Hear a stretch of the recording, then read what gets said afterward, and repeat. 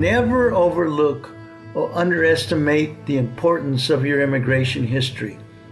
How you started your immigration journey to the United States, be it last week or 20 years ago, will often determine your ability to become a permanent resident. The circumstances surrounding your entries into, as well as your exits from, the U.S. can make or break your ability to win a green card. I'll explain in just a moment. Hi, this is Carlos Spatara. You're listening to the Immigration Mastermind. Thanks for joining.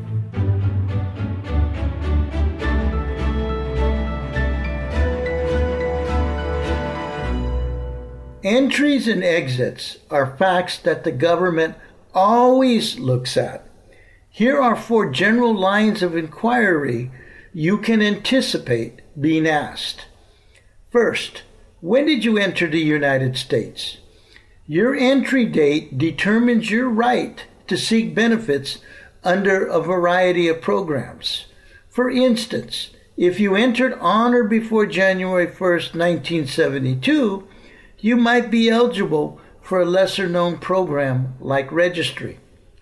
Or, if the government is trying to deport you and you entered less than 10 years ago, you will not qualify for cancellation or removal at immigration court.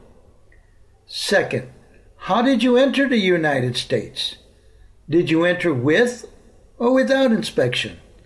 Your answer will affect your ability to apply for certain programs. If you entered with temporary permission, like a business, student, or tourist visa, you might be able to seek lawful permanent resident status here in the U.S.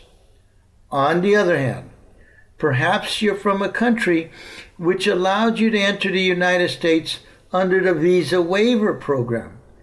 In that case, you could be limited from seeking immigration benefits while still here in the U.S. Third, why did you enter the United States?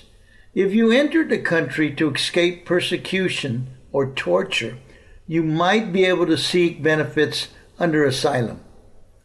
Or maybe you entered via a fiancé visa. Now you're seeking a green card with a different spouse. That's a no-no.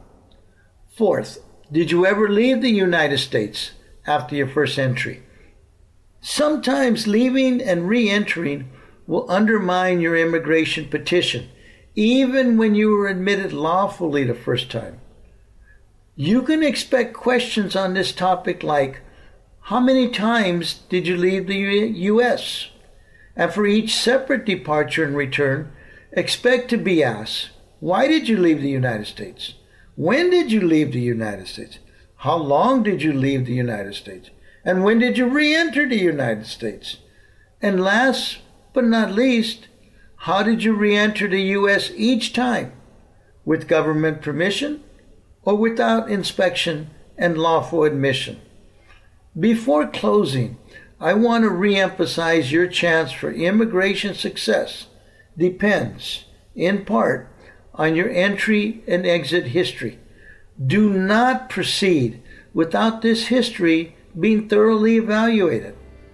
Thanks for listening, and remember to keep your chin up, no matter how hard the road ahead seems, because together we can make the world a better place, one immigrant at a time.